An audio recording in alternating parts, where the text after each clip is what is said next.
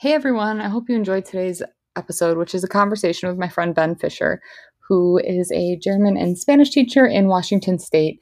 He is also a proud member of the LGBTQ plus community and has discovered a passion about sharing with other teachers on how to best um, support their own LGBTQ plus students and colleagues and the members of the community at large. So I really hope you enjoy hearing and learning more about Ben, his life, his journey as a student and as an educator, some of the challenges that he's faced, how he's overcome them, and also some of his tips on how to handle certain interactions in the classroom in different ways that you can make sure your students feel loved and supported. So enjoy today's episode of Preaching to a Choir in the Teacher's Lounge. Welcome to the Teacher's Lounge. Now, I know what you're thinking. I like to avoid the Teacher's Lounge because there's too much gossip and complaining going on. You know what? I agree with you, but this Teacher's Lounge is different. In this Teacher's Lounge, I take the time to interview some of my friends and colleagues from all across the country and even the world to talk about teaching, different topics that matter, and how using comprehensible input strategies can work to make all of their students successful. So I hope you enjoy your trip to the Teacher's Lounge and that you enjoy today's episode. Hey, Preaching to a Choir listeners. I'm super excited today to have my friend and fellow world language educator, Ben Fisher, joining us today. He is a high school German and Spanish teacher out in Washington State, not DC. I always get them confused when people say I'm from Washington. Sorry. And we're going to be chatting today about Ben's experience, his experience as a teacher and as a member of the LGBTQ plus community. We're going to chat about how to best support students that are a part of that community, and also some concrete baby steps that maybe you can start taking in your classrooms to show this support, to show this representation, and make your classes welcoming and inclusive of all. So, Ben, I'll let you take it away and share a little bit about yourself. Hi, thank you so much for having me, Kaitlin. My name is Ben Fisher. I am a high school German and Spanish teacher in the Seattle area, yeah, I really like teaching language. I've been working with kids in some capacity since I was 17. And yeah, I am really excited to be able to talk about LGBTQ plus students, because whether I admitted it or not, I was once one of those. And in adult life, I've made it my mission to kind of support educators and support young people in flourishing and becoming the most of who they can be in the classroom and beyond. So I am happy to be here. Where should I start, Kaitlin? What life story? Like, what are we doing? Yeah, so I think just starting maybe at what was your experience in the classroom? Did you have teachers that were supportive, that showed support? Like, how did you feel growing up?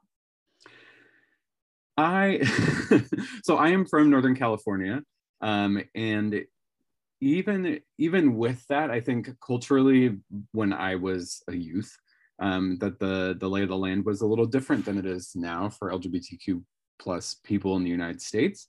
And so I think I had an inkling going into high school that there was something different about me, and was like, all right, time to never think about that again. Haha, except I thought about it all the time. And I had teachers who were very loving and supportive of me and very, did not treat me like some alien. I also went to an arts magnet high school. So like everyone was like kind of weird anyway. So it was just, it was like a good place to be, I guess, all things considered, minus societal pressure. Anyways. So yeah, I just kind of like didn't think about it. And I actually only came out at the end of high school, basically, to basically like not a lot of people in my family like after high school. So like it I don't know that I had that experience in school. I think at the time I think it was more prevalent to hear kids say things like "that's so gay" about stuff that they didn't like, and so that doesn't feel good. That's if a word, if you're starting to think a word might represent you and people are using it as an insult, that's not exactly a good feeling, and not one I would want for other young people. Yeah, and I think I've been thinking about this a lot, is that like in 2008, again, a contextual thing, like I came out in 2008, and that was also the year that Prop 8 was passed in California, which legally defined marriage in California as between a man and a woman. And so I think that dealt a blow, right? Like that that's an important thing, I think, to keep in consideration when you're working with youth of any age, is that like they're in history just as we once were. We continue to be. We're done. No, I got you. like we continue to be in history. And so like that was a historical moment that had a big effect on me. Um, and so I think it took me a long time to kind of come around to it. And then when I started my professional life, right around when I was like 22, I was working in an after school program, and I was like, ooh, I'm like dating and starting to date somebody, and was like super excited about that. And I was teaching lessons. Was teaching lessons. It was about like growing up and going through puberty and like friendships and relationships and like all sorts of stuff. Kind of The hilarious. fun I stuff. just, just the light stuff, just, whatever. And I enjoyed that to a certain extent. And I had kids ask me about my dating life. And so I checked with my program manager just to be like, like, how do I handle this? And they were like, because like, I think amongst all the adults that I worked with, they were all like, yeah, he's clearly gay. Like, and like, duh. And so I was like, how do I handle this? And so I was referred to a different manager, like at the higher up level, who told me, like anytime a kid asks about your dating,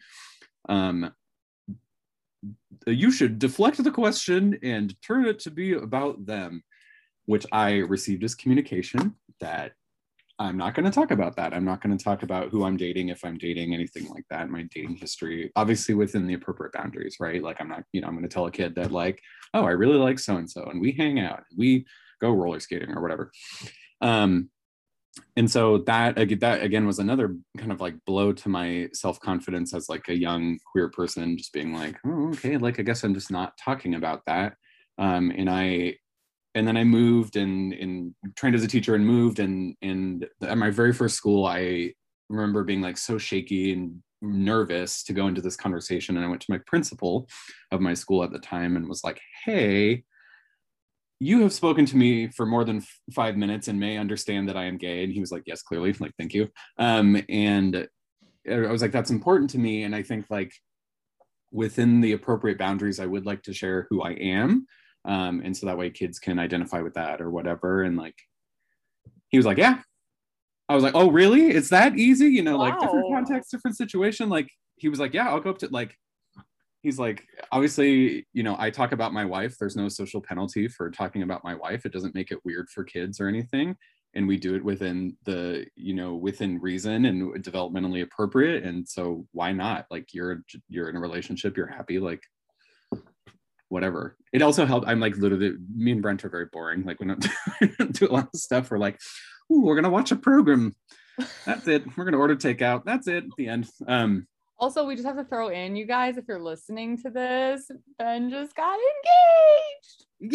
Yeah, I did it. I had to throw that in there. You brought Brent up, so I had to say it. So yeah, if Ben, give him a congratulations. Thank you. I appreciate it. Yeah, we'd been together for 6 years, and I said, it's about time. Let's do this. So he said yes.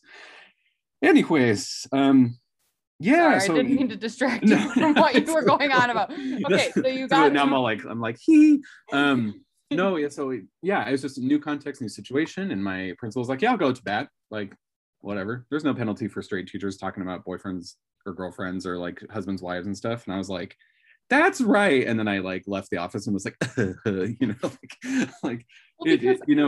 I feel like a lot of the defense sometimes that I see for not being inclusive is, oh, well, this is not appropriate for the classroom. But yet how many people that are straight talk about their relationships, their marriages, that it's written about in our books. And so I'm really glad to hear that that was the experience you had at the school. Totally. I mean, that's a point that I've heard many, other queer teacher people, activists, presenters, queer teachers talk about, is that like, we're kind of talking about gender and sexuality all the time, whether we like it or not, right? Like gender is just everywhere. From gendered products to the bathrooms at our schools and the way, the different students' needs for their bodies while they're using the bathroom, whatever it is. And then sexuality, right? Like, people talking about their partners, but also if they've had kids, like kids come from one place and kids know where that is. And so, like I thought the stork delivered the babies. I thought middle school that the stork had flown. It was gone. Yeah, and so I think we're kind of talking about it all the time, whether we like it or not. And so when you say like, oh, it's not appropriate to talk about sexuality in classroom, you're just saying gay sexuality, right? Like the, same sex attraction, whatever. And so yeah, no, so it was, and it was. I will tell you that like for the first forever. I mean, I don't want to put a timeline on it. Like in the very beginning, it was much more difficult because I'd kind of be like, yeah, my boyfriend, and then like pan out to the audience like, woohoo, yeah, woohoo, like just trying to cover the fact that I was like really like, like this could go poorly. Like the kids could decide that they're not going to listen to me anymore. The kids could decide that they're gonna, tell their families. They could, say something negative right away. They could say something derogatory or stereotypical right away. And that didn't really happen. There are incidents here and there over the course of my teaching career, but what was their overall kind of response to you the first time you like said something? I think it's often like, oh, you're gay? And then I'm like, yes. And then they go, oh. And then we move on. I mean, I love kids. 12, like, I love kids. Yeah. It's like, oh, some kid, you occasionally get the really, kid who enjoys lying, who is like, I thought you had a wife. And I'm like, thank you. Like, I don't, what? Like, no. Like, not thank you. I'm confusion. No, so most of the time kids like this, again, their social context, their history is, I would say, more open now, like to queer genders and sexuality, as to even when I was going to school. And so I think they're a little bit more just like, oh, that's interesting. And like maybe like a little bit of like, I knew it.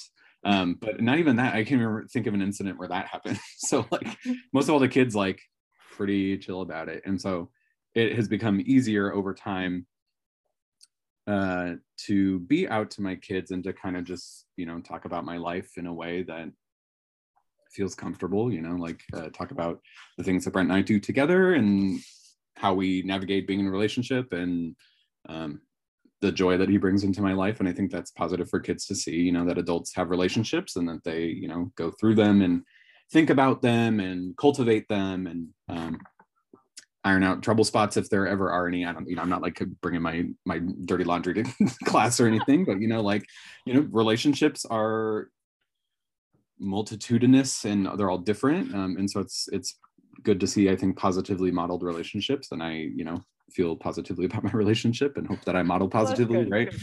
I don't know. Yeah. So yeah, it's gotten easier, and I became the advisor for the GSA at that school, and then I changed schools, and I was feeling bold, I guess, and was just like, I'm just like no buts about it. And so my boyfriend Brent, like at the time, fiance, hello, that just kind of leading with that, and kind of like the first day of class being like, hi, I'm Mr. Fisher. I live in Seattle with my boyfriend Brent and our dog. Like, here's pictures of them on the first day of class.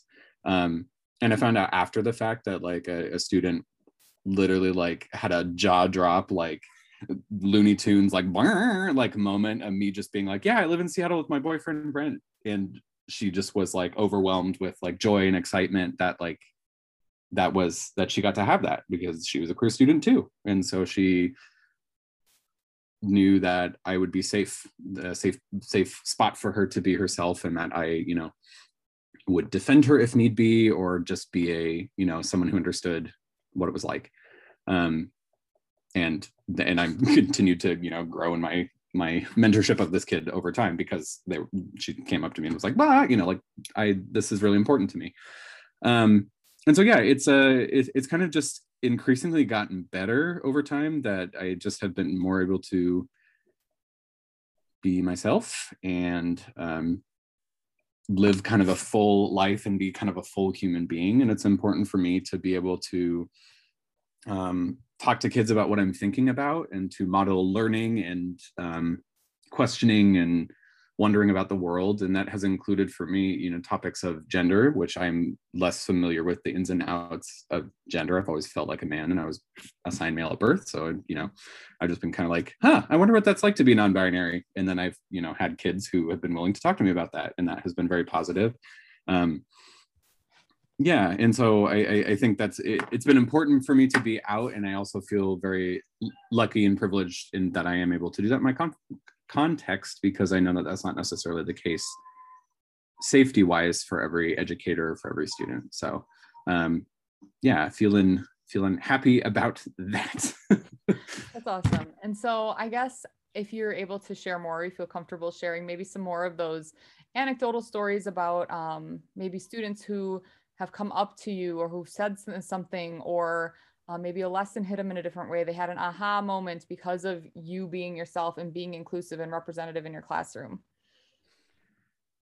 Thanks for asking. Yeah, I just think of kids who have come out to me. I had one student tell me that they were, they were so happy that they had a teacher being themselves and just like unequivocally gay, that they were able to come out as bisexual to their family. And they were like, "You're a big inspiration." That, and I was like, I didn't do anything. It was all your bravery, Whoa. kid. Like, you did it.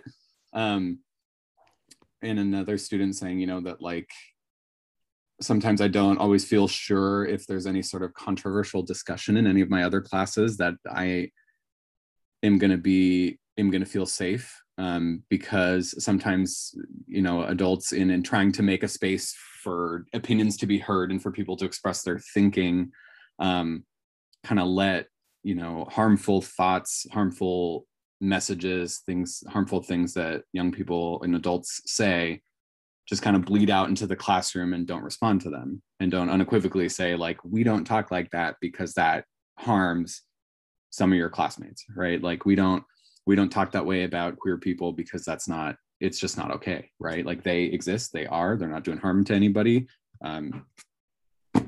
We just don't do that. So that student told me, like, you, in setting up any sort of controversial discussion, we're like, here's what we're not going to do. We're like, here's, we want to support all the people in our classmates to flourishing and become the best versions of themselves. And, people's gender and sexuality are part of their identity. And so we let people be who they are, right? And support them in being who they are. And so that, that's a relief to hear, right? Is that, I think, again, I come from Northern California, so I think it was fairly gay friendly, even, at the time that I was in school.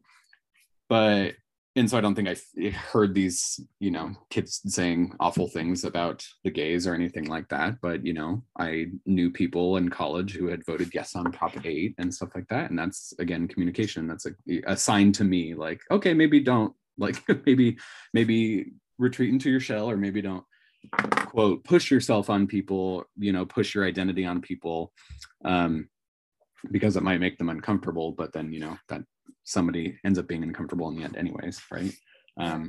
So yeah. Well, and I think what you just mentioned there about this idea of there are certain actions and things that people can do or say that tell you that it's not safe.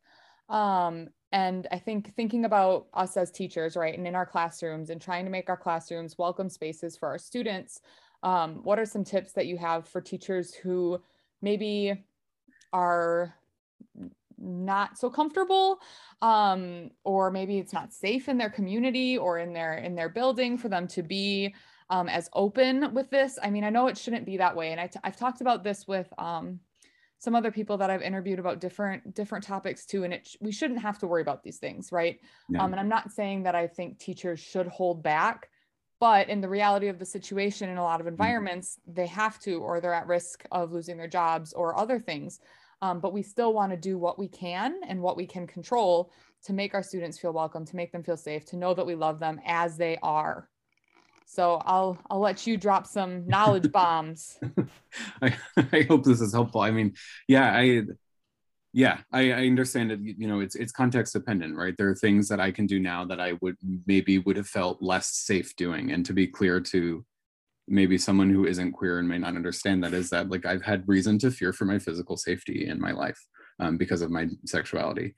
And, I've had kids get slurs hurled at them on the side of the road, in Washington State, which, again, a more friendly to queer people sort of place. And so, your context is going to make you feel so you have a certain level of comfort with these sorts of things. I think as educators, I think of the school as a place of learning for everybody, not just for the young people. And so I think it's positive and encourage teachers learning out loud and kind of learning about new things, and kind of engaging with the field. There are many points of entry, many people who are willing to talk about it and who have talked about gender and sexuality, and kind of where the discourse is now. And so I encourage teachers to just kind of like do a dive, like, what's it like for queer people in X country or in X culture and whatever like that. And so they have that kind of knowledge. Or, you know, I think a lot of people right now are thinking about pronouns for non-binary people and like what linguistic possibilities exist for non-binary people. Ooh, in my buddy, that is the hot topic. Yeah, and so like just kind of knowing and being aware of like how people are talking about it, right? You know, there's obviously that is a cultural topic here as well as abroad about, you know, appropriateness, you know, grammaticality, like all those sorts of things. So it's helpful to like kind of know the lay of the land. And just kind of, yeah, so I think that the first step for teachers that I always encourage is like getting informed, like what are the linguistic possibilities for queer people, like what are the words we use for the genders and sexualities, like who are LGBTQ plus individuals or organizations in my target culture, or in my area, like where I teach, right? Like what are those sorts of things, locally relevant to people who are LGBTQ plus, so that way you kind of have a knowledge base to work off of.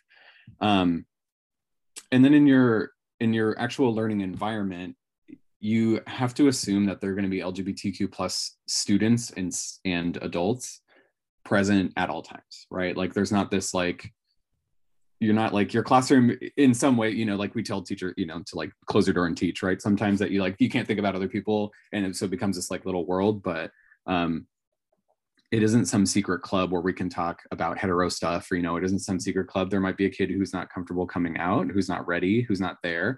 And so you just have to assume that there are queer people there at all times and act respectfully and accordingly.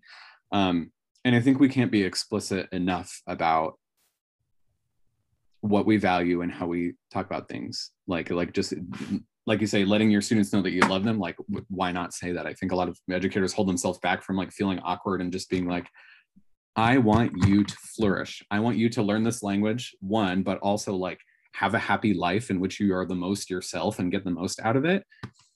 And I think, you know, my experience has been that maybe doesn't come from every teacher at their school. And not to say anything about your colleagues, right? But I think we can hold ourselves back from saying these things or just feel weird about it and wonder if it's our place. I think in my conception of being a teacher, it is our place to be like, I want you to be happy. I want you to do well in life. That's why I work in this building that is like, whose ostensible purpose is to like cultivate your mind and that sort of stuff, right? And you know, having the language for those interactions in class, like about how you're going to talk about things, like, you know, we respect all people and who they are. And so, and then preparing, you know, that sometimes adults or young people can have adverse reactions, have demeaning responses to LGBTQ plus topics, and just kind of rehearsing with yourself, like statements that you can put out on the fly when you're in an emotional state and feeling kind of attacked, that kind of get to the core of what you believe. You know, like here at our school, we stand for respect towards others who are different from us. And that's why we don't say things like that. That's great. I need to memorize that one, because, you know, I think what you're saying right now is like having these things in your head ready to go that you have maybe practiced, maybe repeated. Maybe you have them on like a little piece of paper, like by your computer, that you look at from time to time. Because one thing that just popped into my mind as you were talking about this was, I had a student a couple years ago shout out, "That's so gay," with this negative connotation. And like for a split second, my brain was like, you need to step in, you need to say something, but what do you say? And I just, you know, I said, we don't say that in here. That's not even like a negative thing. So I don't know what you're trying to get at. And I had a student turn around and say, "Thank you." And I was like, oh, okay. This is something I would not have expected. You know, I don't know about if that student considers themselves queer or not, but like, yes, like these things, they're forming these thoughts, they're forming these opinions, they're learning who they are, they're becoming hopefully good people, even though it might be a messy road to get there. Yeah. And so like, especially, you know, with those of us that are, well, all ages, to be honest, but like we have an integral part of them becoming good humans, like above all Yeah. else. And so I love that, of having these certain phrases, these things kind of rehearsed, how you're going to respond in a way that's not like panicky, like what I did. I was like, That doesn't come across as maybe like angry, or like the kids found like a button they can push of yours, but just a very clear, like, here's the boundary. It's important to recognize like everything that you said, right? Like I've had moments where in the classroom someone has said a slur or something and my blood has run cold and I just like fight, flight, freeze, like I froze. And so I think that like there's no penalty for rehearsing stuff and for taking the breath right after it happens to prepare yourself to respond. I am all about we statements, like we, our school community, supports blank value that is very, you know, high and wonderful, and therefore we do not blank. I think another angle. Can I interject about that? Because this is a genuine like question I have that I need to do investigating of my own school community. How do you know that your school community values that? I think in moments like that, I sometimes have looked at my school's mission statement or looked at my school's like values or whatever that is listed on like the school website or on the posters around school or whatever the words that we see around our school. And if you're feeling like you're not getting enough values-based, you know, you're like value-laden speech of just like respect, you know, integrity, those sorts of things that are positive character values like around your school, I encourage educators to open up those conversations. Like, what are we actually about here? Like, what are we doing? Like, well, and that's what I was going to ask too. Do you suggest that maybe some folks, depending on what steps they're taking, right? Like obviously these things and shutting down these negative comments and kind of having that firm boundary of we're not going to cross this line to disrespect. Do you think that people should talk to their like administration to see how supportive they are, or like get permission for certain things? Like, because that can be sticky too. Yeah, that for me does not have a clear answer, just because everyone's situation is going to be different, right? I've heard from teacher friends who have had parents looking over shoulders at assignments and written strongly worded emails about things that in other communities everyone was like, yeah, totally. And so it's you know your context best, and that's a school is not a cookie cutter experiment. So you know, I think you know a different angle to take if the like your school's values are not readily apparent to you, or if you're not ready to quote it in that way, is just like, you know, living in society, living in community, like living in our town is a group project, right? Like we all make or break our community in our actions, right? Do we make it a place that people feel safe, or do we make it a place that people don't feel good? When you use words like that, it makes people feel like a part of their identity is wrong, and that would make it harder for those people to live in community. So I don't think we want that here. I think we want to live comfortably in our town, in our state, in our whatever, you know, like no one lives alone, right? You live in a community, in a society. Another angle I was just thinking as we were talking too, that like you also like teenagers can feel like if suddenly you get very like, oh, like eloquent, like, oh, like so in society we, you know, like we value like, well, you know, sometimes they get really defensive, like, which is a natural reaction, right? Like, oh no, I am not that, you know, whatever. And so I think giving some plausible deniability is also a positive step, while also, you know, letting the kid feel the guilt of the harm they've done. Like, you know, I would hate to think that you were saying that being gay was a bad thing, because it just is. People just are gay and it doesn't hurt anybody. So let's be careful when we use that language, because it could really hurt somebody. They might think that you think negatively of them. Right. And then the kid's like, no, because then, you know, then I would hate to think. And then the kid's like, I don't think that. You're like, I'm so glad, you know, just wanted to make sure, you know, like, woohoo, fantastic, go you are the good person I thought you were, right? You know, like, well, because a lot of them genuinely might be speaking, especially like I teach middle schoolers, might be speaking out of what they hear at home or out of ignorance. Totally. They've got a little record player in their mind that was etched at home, and they just are, you know, the first thing that as soon as the needle drops. Yeah, I strongly encourage people, just because, yeah, in those moments you can get so worked up really easily. Just having those kind of back pocket phrases are like, we don't talk like that is good enough, right? Like it's not the laid out, you know, argumented reasoning thing that all the rest of these have been, but we don't talk like that sends the same sort of message, right? Another angle that I think educators don't think about sometimes is that there's different sorts of power dynamics in the room. And so a lot of these are playing on the power dynamic of the teacher being the kind of leader of the classroom, right? That you are telling all of the students, including the queer students, wherever they are, like, this is how we're going to talk about these identities. And like, this is how we're going to show respect and stuff like that. And so that's you using your power for that good, for that common good of, safety and, mutual responsibility. But there can also be kind of unbalanced power between many straight students in a classroom and then the queer student, or either the visibly queer student or the student that other students are not so sure about or whatever. I had a student telling me about, being surrounded by kids in the class being just like, are you gay? Are you lesbian? Like, are you gay? Like, are you gay? And wishing in that moment that someone had come up and, we talked it out. I was like, how does this sound? Do you want to talk about that right now with them?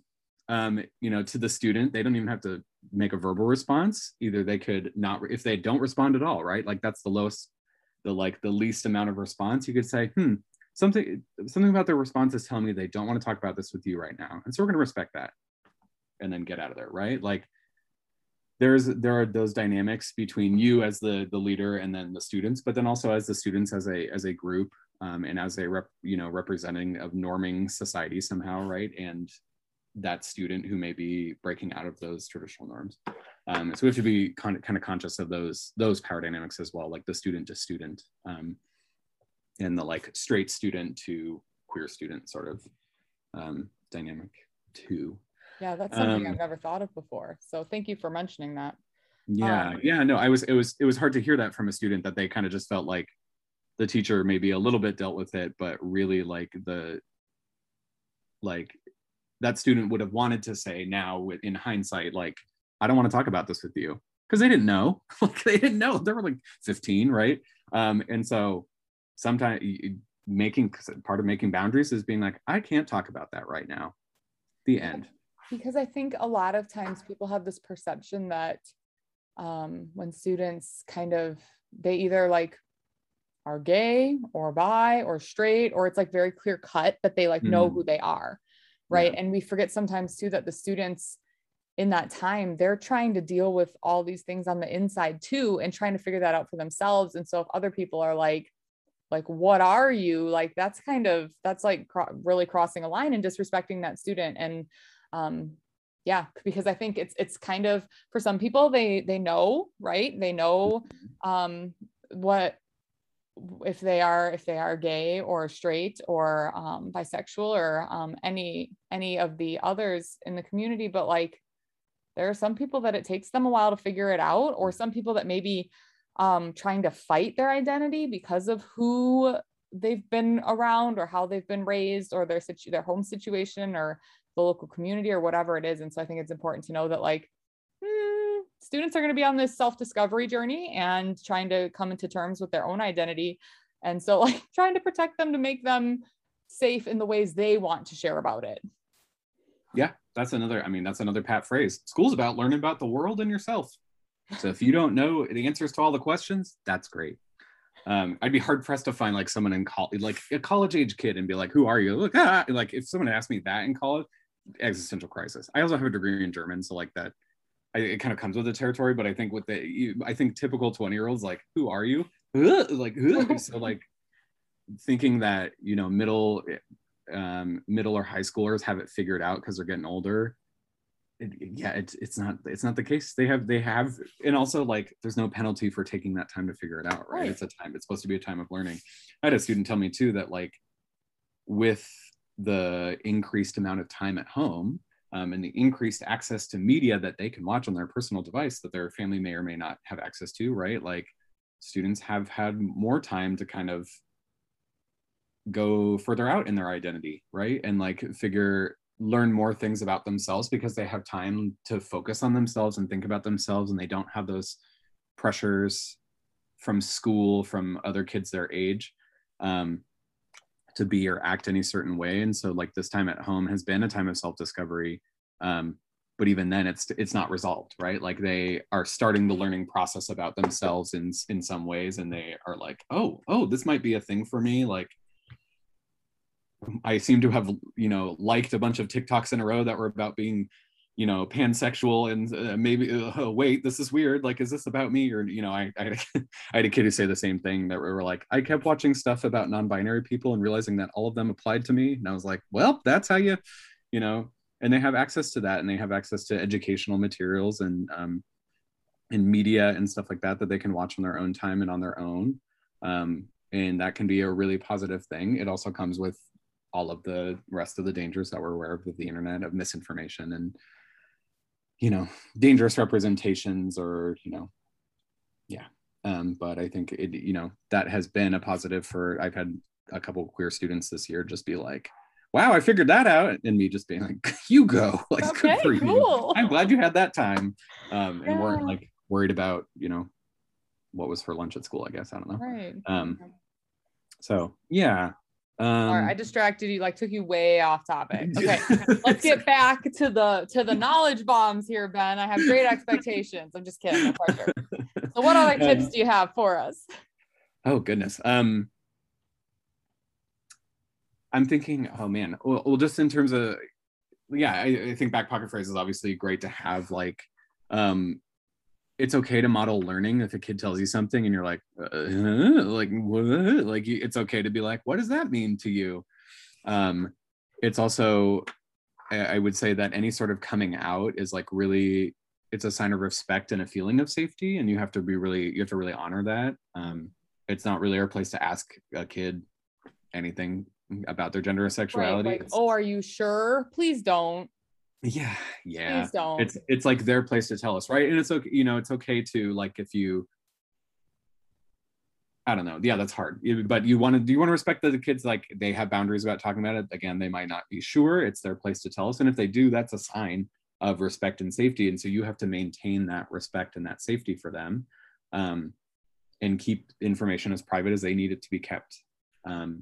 And yeah, so I think that is super important. Do you think that if a student does feel safe and does share that with you and comes out to you, because I had a student come out to me this past school year, and I, in the moment there were other students around, and obviously she felt safe saying that with them around, but I didn't know what the dynamic was. And so I said, oh, okay, cool. I just kind of left it real chill, nothing. And then I ended up following up with her, because I felt like I didn't feel like in that moment I affirmed her identity as strongly as I would have liked to. And so I did send her a private email, and I just said, hey, thank you for trusting me with this. I want you to know that you are welcome to be who you are, without apology, in my classroom. Do you think that having that conversation after, because I'm like, shoot, did I overstep? I mean, she replied to me and she was like, thank you so much. That means everything to me. But is that something you'd recommend? Is it case by case? Because I'm like, oh shoot, now did I just overwhelm her?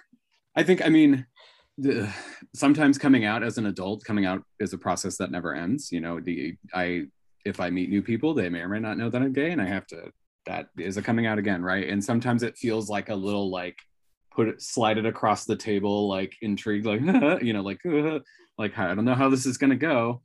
And so I think just not knowing if this is new information to you, not knowing how the kid feels about it yet, avoiding reactions losing it, and the kid, everyone else in the class clapping, maybe a little much. All the rainbow ribbons come down, glitter is falling out of the sky. No, I think that that obviously might make a kid be like, just kidding, don't want to do that anymore because attention from others. It sounds like the way you handled that specific situation, that's what I would do probably too. Hey, thanks for telling me, I really appreciate that. Again, a back pocket phrase that I have is, there anything I can do to make sure that you are 1,000% happy and healthy? Are you happy and well, right?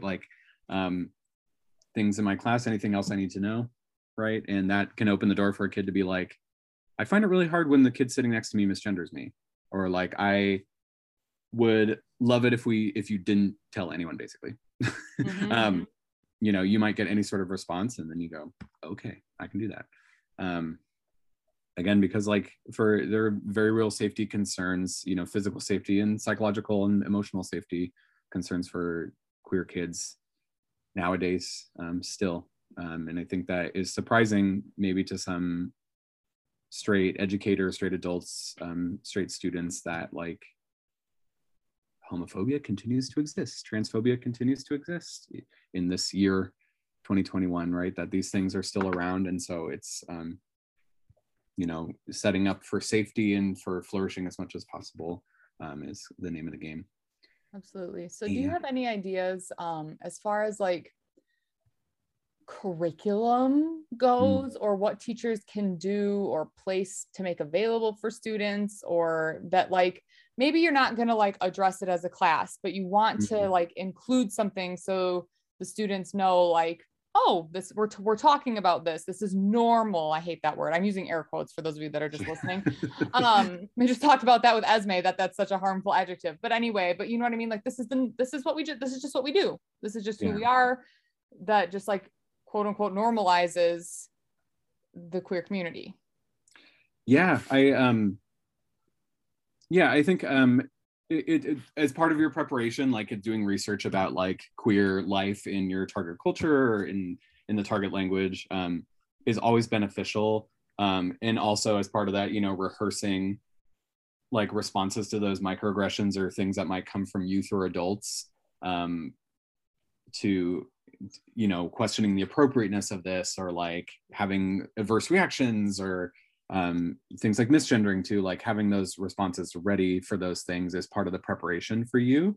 Like if you want to bring in those topics, like it's great to want to bring in that representation. You need to be aware of your context and know like this is a response that I might get, right?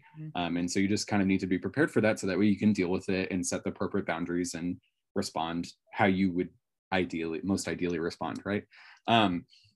But I think it's as much as possible, like not doing like the gay lesson, like these are the gays in Germany. Like I would that. Tell me more about that.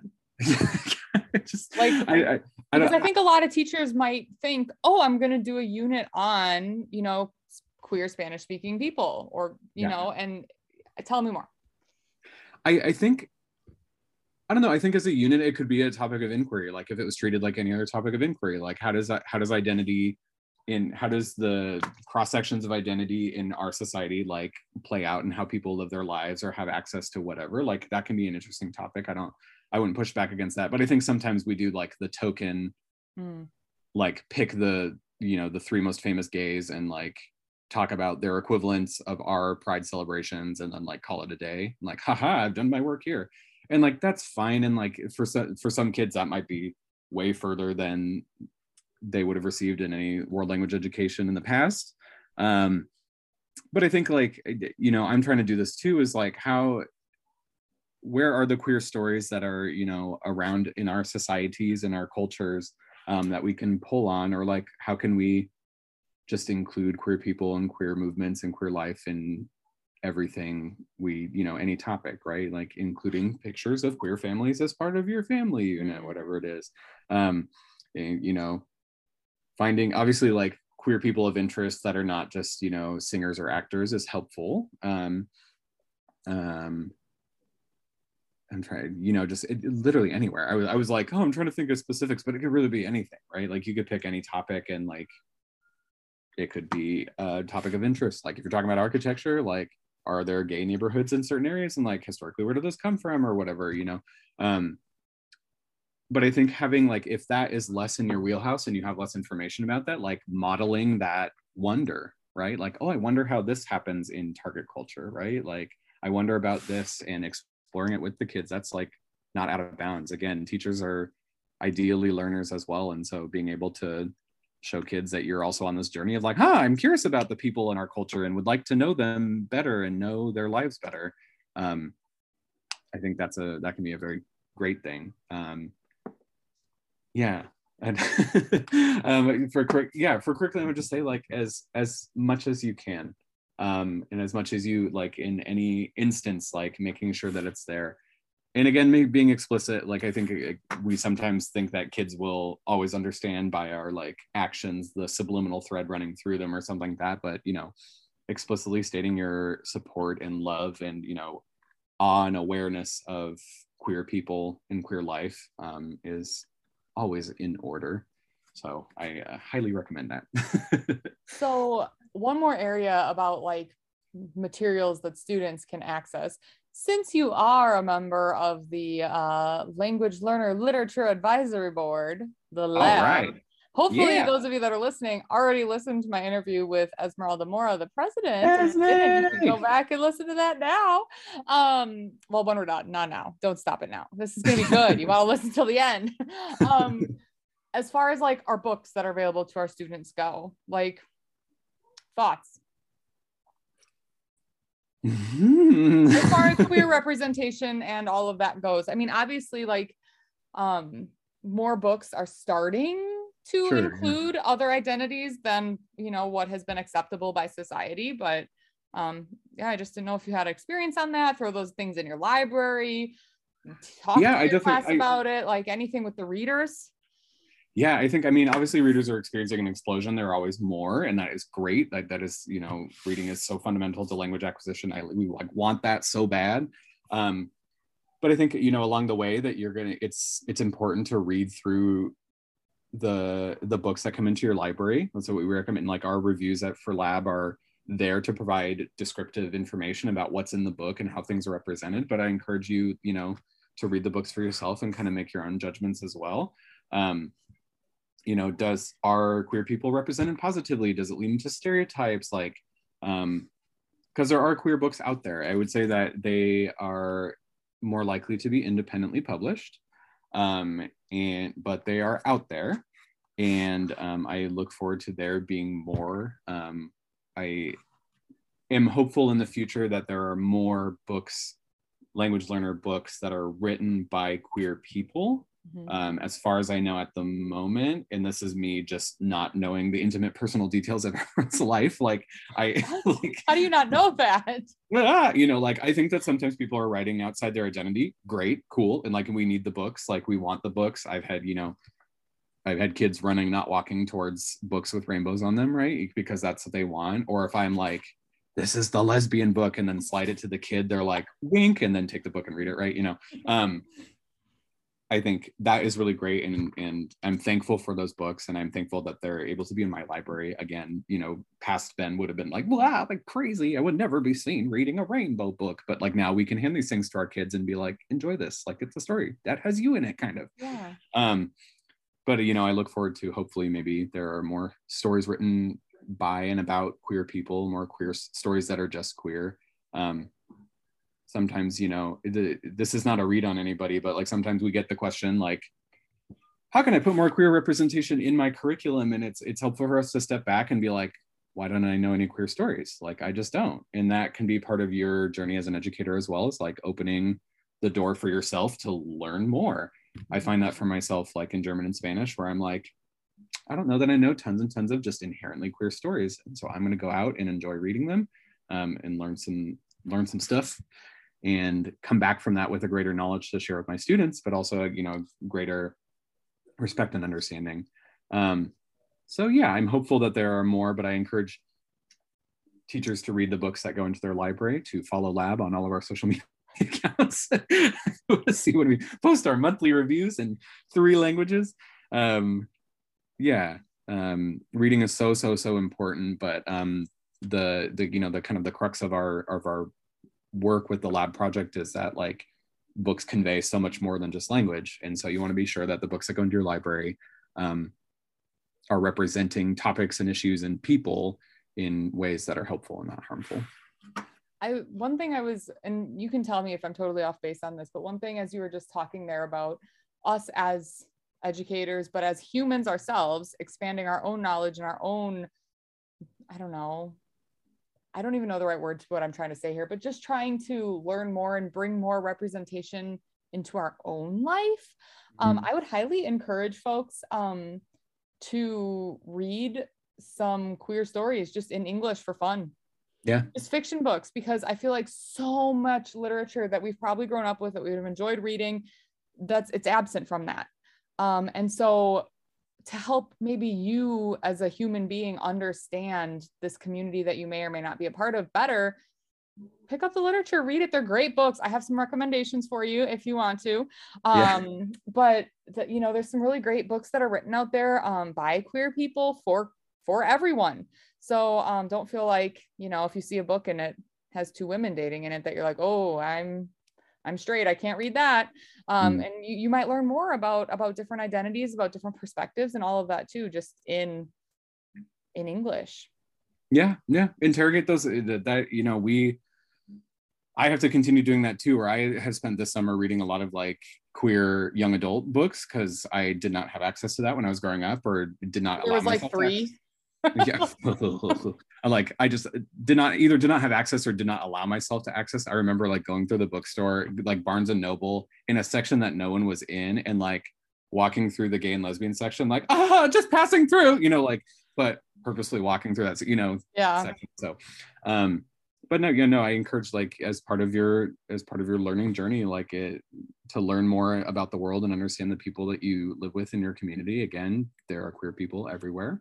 Do that service to yourself, and it will hopefully make you have more empathy and understanding, and just be able to enjoy. For me, it's helped me enjoy kind of my queer adulthood even more, because it was very hard to be a queer teen and not have words for that and not be able to express that kind of fully, and so it doesn't rewrite the experiences that I had as a teenager, as a young kid, but it does kind of paint a more hopeful picture for me, of like, oh, queer young life can be pretty cool. So that's awesome. All right, well, I want to respect your time so we can wrap things up here, but is there any last wisdom that you would like to, or not wisdom, just a random comment or thoughts that you want to kind of leave folks with to think about, and why this matters so much, why it's important that we make a point to educate ourselves and to support our LGBTQ students? So much. Oh goodness. I think that love is such an important and fundamental human emotion and experience, and that is really what queerness is about self-love and love for others. And so if you want to show your students the world exactly as it is, then that love has to be a part of it. Queer love and queer joy too. Unfortunately, a lot of there's a business in selling tragedy, and so many of the queer stories you might be familiar with might be kind of tragic. But queer life can be so joyful and creative and productive, and all sorts of things. So I am hopeful that you, listener, get a chance to do some learning that opens up your mind even more, to the world and to the people around you, and helps you understand and love them better, and that you also get to experience the kind of residuals of queer joy that are out there for people to experience if you go looking for them. Yeah, I'm always happy to be a resource. Not to like swoop in with my socials here at the end. Please do share how people can reach you. I'm happy to talk about this. I'm happy to engage about it on Twitter. I'm at Mr. Fisher Says on Twitter. And then my website is mrfishersays.com. It's a blog with teaching resources and just my thoughts. I am a slow blog writer, but could be encouraged to write. I could be encouraged to write more. Don't know, but I'm always happy to engage with people about this topic. And we don't have to, if you need to engage in a private Twitter message because you're like, my thoughts are half baked and I don't have it. Like, again, I truly believe in the power of people to change and to grow and to do all these things. And sometimes that is really messy and you don't want to showcase that messiness on the front line, but you need some support and help. And like, I'm happy to provide that. Be conscious also that I am offering that to you, and not every queer person is there to be your educator in queerness. So seek out those resources that are there. There are people out there talking about it, willing to be resources. I know that you're doing your best, and so keep going. Awesome. Well, thank you so much for your time, Ben. I really appreciate your thoughts and your vulnerability on this topic. It means a lot. Thank you so much for having me, Kaitlin, and for using your platform for issues that are so important.